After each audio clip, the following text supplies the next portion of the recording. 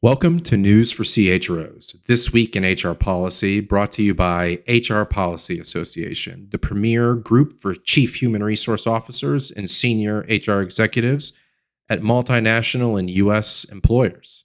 My name is Henry Eichelberg, and I'm the chief operating officer of the association, and this podcast will provide listeners with every single significant human resources, public policy, and key best practice development each week. All right, so for this week in HR Policy, for the week of June 2nd, 2023, we'll talk about a webinar we hosted on the workplace implications of the upcoming Supreme Court affirmative action rulings. We'll talk about a new Center on Executive Compensation guide on selecting an independent compensation consultant. We'll cover a recent blog we published on the Latino education gap and the implications for employers. We'll detail NLRB General Counsel's Jennifer Abruzzo's continued campaign against employment practices with her recent push to seek non-compete agreement restrictions. We'll also talk about new global HR leader responsibilities on the topic of human rights, and another Supreme Court decision permitting employer recovery of strike-related property damage. Finally, we'll get a little information on what this month's job report means and what are the implications. Kicking us off this week is a webinar recap by the association's Greg Hoff. HR policy members explore workplace implications of the upcoming Supreme Court affirmative action cases. The webinar, which took place this week, focused on the upcoming Harvard and UNC affirmative action cases and how those cases could impact DE&I programs in the employment context. During the webinar, our wonderful panelists urged companies to begin preparing internal and external communication strategies addressing the decisions and noted that while direct legal impact on DEI in the employment context may be limited, because remember, this is a case focusing on affirmative action and college decisions, cases, although not on point, will still increase scrutiny of employer DE&I initiatives and policies in general. Among our panelists were several HR policy members and legal experts, including Nadine Red Blackburn, the senior principal of United Minds, Kiera Fernandez, SVP of HR and chief D&I officer of Target, David Fortney, the co-founder of Fortney & Scott LLC. The panel was moderated by Jackie Welch, the chair of HR Policy's Council on Inclusion and Diversity and the executive vice president and CHRO of the New York Times Company. Greg Hoff, the Associate Counsel, Director of Labor and Employment Policy for the association, also provided legal and political context. So after a discussion of the legal overview of the Supreme Court cases for Harvard and UNC and how it could possibly connect to the use of race in employment decisions, the panelists really turned their focus on helping companies prepare their responses. During the discussion, they stressed that employers should begin strategizing internal and external communications in response to the decision, which are expected sometimes in June. According to Ms. Blackburn, now is the time to take a look at all your public materials with an eye to detail to make sure it is accurate to the letter of the law. It is equally important to identify why your company is engaging in these DEI activities. She also encouraged all companies to talk with employees about the value of DEI and how it has specifically benefited the company. Mr. Fortney noted that while the current cases, like I said before, won't have any direct legal impact on the employment context, employment DEI programs will likely receive increased scrutiny, and he expects several lawsuits challenging aspirational goals and other DE&I initiatives to move forward, and several already pending. According to Mr. Fortney, the cases will raise this broader societal discussion and incentivize shareholder actions, employee discussions, and reverse discrimination lawsuits. Ms. Fernandez noted that there is an extremely important role for chief human resource officers to play in conversations with employees to ensure that company actions in the DEI space and the responses to the Supreme Court cases remain aligned with the company's overall general goals and values. Ms. Fernandez noted that most conflict comes from external communications, not communications made internally, which creates this bifurcation effect for employees. So what's the outlook? The decisions in the two cases are expected to be issued sometime in June. HR Policy will be hosting a follow-up webinar on July 10th to discuss the aftermath, including what the decisions could mean in the near and long term for employer DEI initiatives and commitments. There's more registration information within the written story available on our website. And that's all for that story. Next story, we have the Center on Executive Compensation releases the CHRO Guide to Selecting an Independent Compensation Consultant by HR Policy's Megan Wolf. As the Compensation Committee takes on increased responsibility for overseeing company compensation plans, pay governance, and human capital policies, the selection of a compensation consultant is of paramount importance. In response, HR Policy's Center on Executive Compensation published a new thought leadership piece to help CHROs navigate the selection process for an independent compensation consultant. The Center's CHRO Guide to Selecting an Independent Compensation Consultant is co-authored by the Center's Ani Wong, the president and CEO, and Rich Flourish, senior strategic advisor. The guide is based on interviews with 13 world-class compensation committee chairs, CHROs, and compensation consultants across multiple sectors. The guide is a curated collection of insights, tips, and tools for successfully working through the selection process.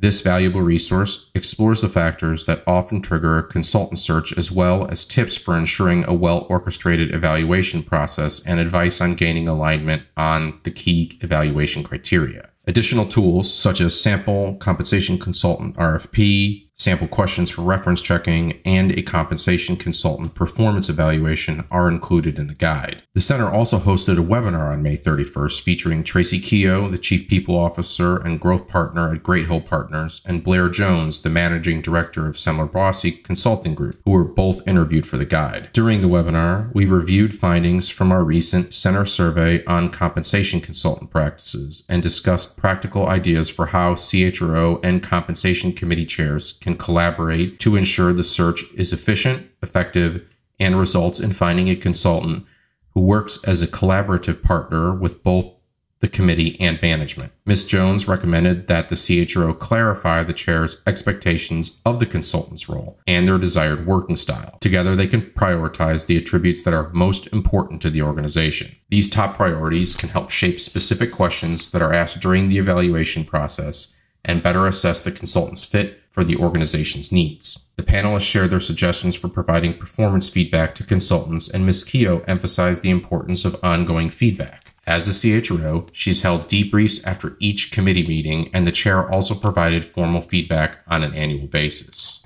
With regard to onboarding new consultants, Ms. Jones outlined helpful steps for onboarding, which included providing 3 years of committee book content, in-person working sessions with the CHRO and the chair to ask questions and gain insights into the committee dynamics, as well as private meetings with stakeholders. Ms. Keogh indicated that interviews with business leaders have been extremely helpful for sharing context and to understand the history of how compensation has been perceived. The Center's guide is available to all HR Policy Association members on our website. We hope it's a useful framework for a rapidly developing area, and we look forward to your comments and input.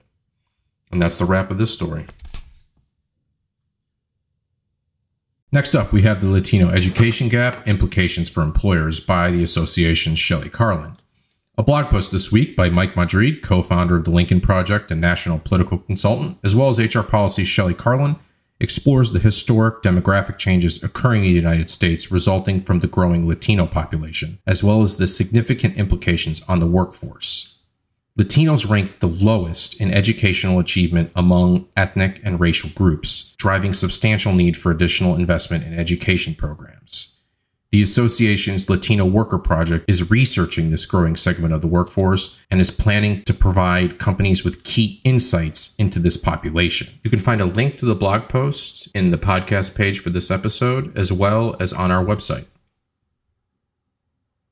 Next up, we have NLRB General Counsel continues campaign against employment practices, seeks non-compete agreement restrictions by HR Policy's Greg Hoff. This week, National Labor Relations Board General Counsel Jennifer Abruzzo expanded her pro-labor crusade, issuing a memo claiming that non-compete agreements violate federal law, except in limited circumstances. The memo itself has no legal effect, and it will be up to the board to eventually decide whether to adopt Abruzzo's opinion as law. Abruzzo's memo claims that non-compete agreements chill employee rights to concerted activity, i.e. organizing, protesting working conditions, etc., because if employees are fired for exercising such rights, They will feel that they have greater difficulty replacing their lost income as a result of the non-compete. The memo specifically claims that non-compete agreements render employees afraid to threaten to resign or work elsewhere. These are actions that Abruzzo, perhaps questionably, considers explicitly protected by the National Labor Relations Act, among other actions. Per the memo, non-compete agreements are only lawful under the NLRA where they are narrowly tailored to address special circumstances justifying the infringement on employee rights.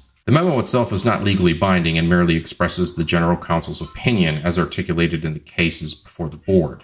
It will be up to the board to decide, in such cases, whether to adopt Abruzzo's opinion and establish that non-compete agreements generally violate the National Labor Relations Act.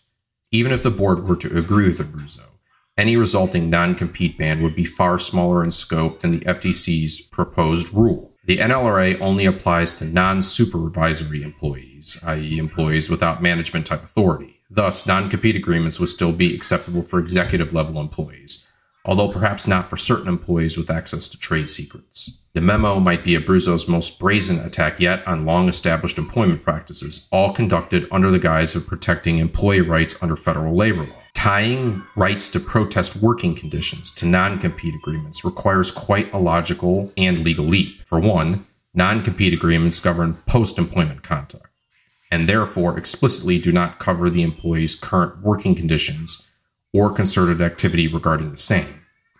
As with severance agreements, workplace rules, workplace monitoring, and other issues Abruzzo has commented on, Abruzzo is substituting her own judgment in place of the reasonable employee, in the beginning with the assumption that such employer actions or policies are inherently designed, implemented, or enforced to restrict employment rights under the federal labor laws.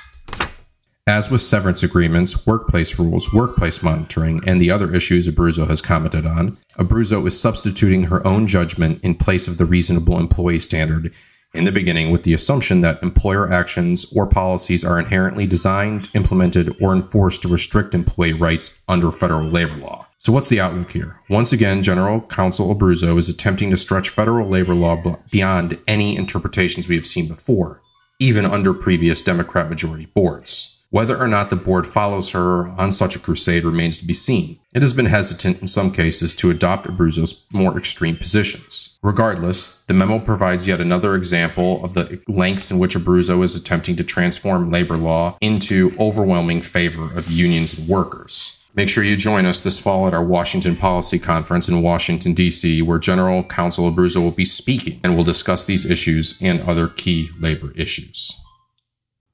Next up, by HR Policy Global's Wenchao Dong, we have new responsibilities for global HR leaders on business and human rights. New supply chain laws in Germany and beyond are set to expand corporate human rights due diligence responsibilities beyond the traditional child and forced labor to cover what we consider traditional labor and employment rights. The extended scope of required supply chain due diligence creates significant new pressures on global HR professionals. For the past decade, supply chain legislation has focused on forced and child labor, including the California Transparency in Supply Chain Act and the recent Fight Against Forced Labor and Child Labor in Supply Chains Act in Canada. Critics argue supply chain transparency laws lead to superficial reporting focused on processes rather than outcome. Further, the laws fail to root out forced labor and exploitation from prevailing business models. Legislators globally generally agree that the lack of accountability and enforcement measures in those rules result in little progress in meaningfully addressing human rights and labor rights violations.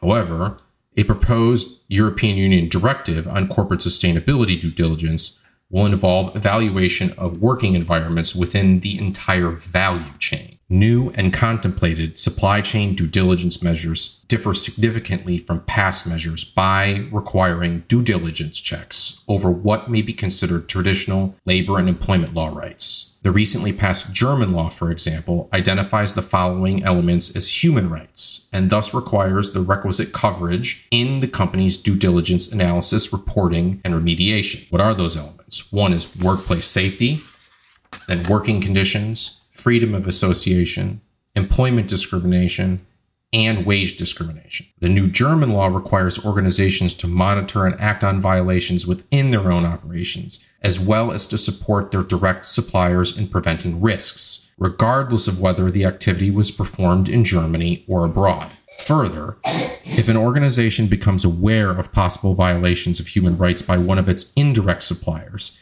an immediate risk analysis of the possible violations must be conducted. Both changes will have a critical impact on global supply chain management, especially for companies with a heavily diversified supplier pool. The ability to receive and record accurate data and required metrics from the myriad of internal and third-party suppliers will make compliance a major challenge. To add an additional layer of complexity, in North America, new legislation targets human rights in the supply chain. For example, the U.S.'s Uyghur Forced Labor Prevention Act, though only focused on forced labor, introduced a rebuttable presumption that goods from the Xinjiang region in China are the product of forced labor and are therefore banned. Further, the U.S. recently pressured Vietnam to stop importing products from Xinjiang, thus demonstrating a secondary country impact of such measures. So what's the outlook here? As governments, especially the European Union, begin demanding more accountability from companies through human rights and labor legislation, multinational companies will increasingly turn to their HR leaders for help. HR Policy Global is hosting a panel discussion on July 12th on this topic and invites you and your teams to participate. Next up, we have the Supreme Court permits employer recovery of strike-related property damage by the association's Greg Hoff. This week, the Supreme Court issued a decision holding that employer recovery for a union's intentional damage to employer property was not preempted by federal law. While the union argued that damages resulted from strike activity protected by federal law, the Supreme Court disagreed and held that intentional damage done to employer property was not protected by the National Labor Relations Act. By way of background, the employer operated a concrete delivery service using trucks that mixed the concrete within the truck itself to prevent it from hardening. Following the expiration of a collective bargaining agreement between the employer and its employees' union, the union conducted a work stoppage, quote, on the morning it knew the company was in the midst of mixing a substantial amount of concrete, end quote, for deliveries. The union directed employees to intentionally interfere with this process, with the results that large amounts of concrete were also hardened to the point of becoming useless, which also significantly damaged employer trucks in the process. The employer sued the union in state court for recovery of such damage. The National Labor Relations Act generally preempts state law when the two even possibly conflict. The union in this case argued that the employer's state law claim was thus preempted by the NLRA, and the damages incurred were the result of a strike-protected activity by the NLRA. The Washington Supreme Court agreed, and the employer subsequently appealed to the U.S. Supreme Court. However, in an 8-1 decision, the Supreme Court found that the union executed the strike in a manner designed to achieve the destruction of the employer property. The court held that such intentional damages and the lack of steps taken to mitigate such damages render the activity unprotected under the NLRA. Accordingly, the Supreme Court held that the employer could recover the damages under state law without being preempted by the NLRA. So what's the outlook in this case? The case is notable in that it places a clear limit on the extent to which unions can destroy employer property through strike activity while retaining the protection of the NLRA, and conversely empowers employers to recover damages for activity beyond that limit. Next up, we have job growth and openings increase, but cracks begin to appear by HR Policy's Mark Wilson. Employers added 339,000 jobs and job openings increased by almost 360,000 in April, but the unemployment rate increased from 3.4% to 3.7%. Couple important notes. The African American unemployment rate jumped to 5.6%, but monthly numbers can jump around in the BLS household survey, and the record low last month may have been a statistical fluke. Professional and business services added 64,000 jobs, healthcare 52,000 jobs, state and local government 50,000 jobs, leisure and hospitality 48, private education services just over 22,000, and social assistance just over 22,000. There was very little job growth in all other major industry groups. With regard to pay gains, they've slowed a bit further. The average hourly earnings were up 4.3% in May from a year ago, but down from the 5.9% wage gain we saw in March 2022. Job openings rose, but only in 4 industries: construction, retail, trade, transportation, and warehousing, as well as healthcare/social assistance. So what's the outlook here? The job market has enough momentum to sustain consumer spending and the economy into the fall. travel and vacation-related hiring appears to be re-accelerating going into the summer, and high levels of immigration appear to be impacting job gains in the social assistance industry in state and local governments. And that's it. Thanks for listening to News for CHROs, This Week in HR Policy. I'm Henry Eichelberg with HR Policy Association, the premier trade association for chief human resource officers and senior HR executives. For more information about the association, visit our website at www.hrpolicy.org, and we'll see you next week for the next News for CHROs.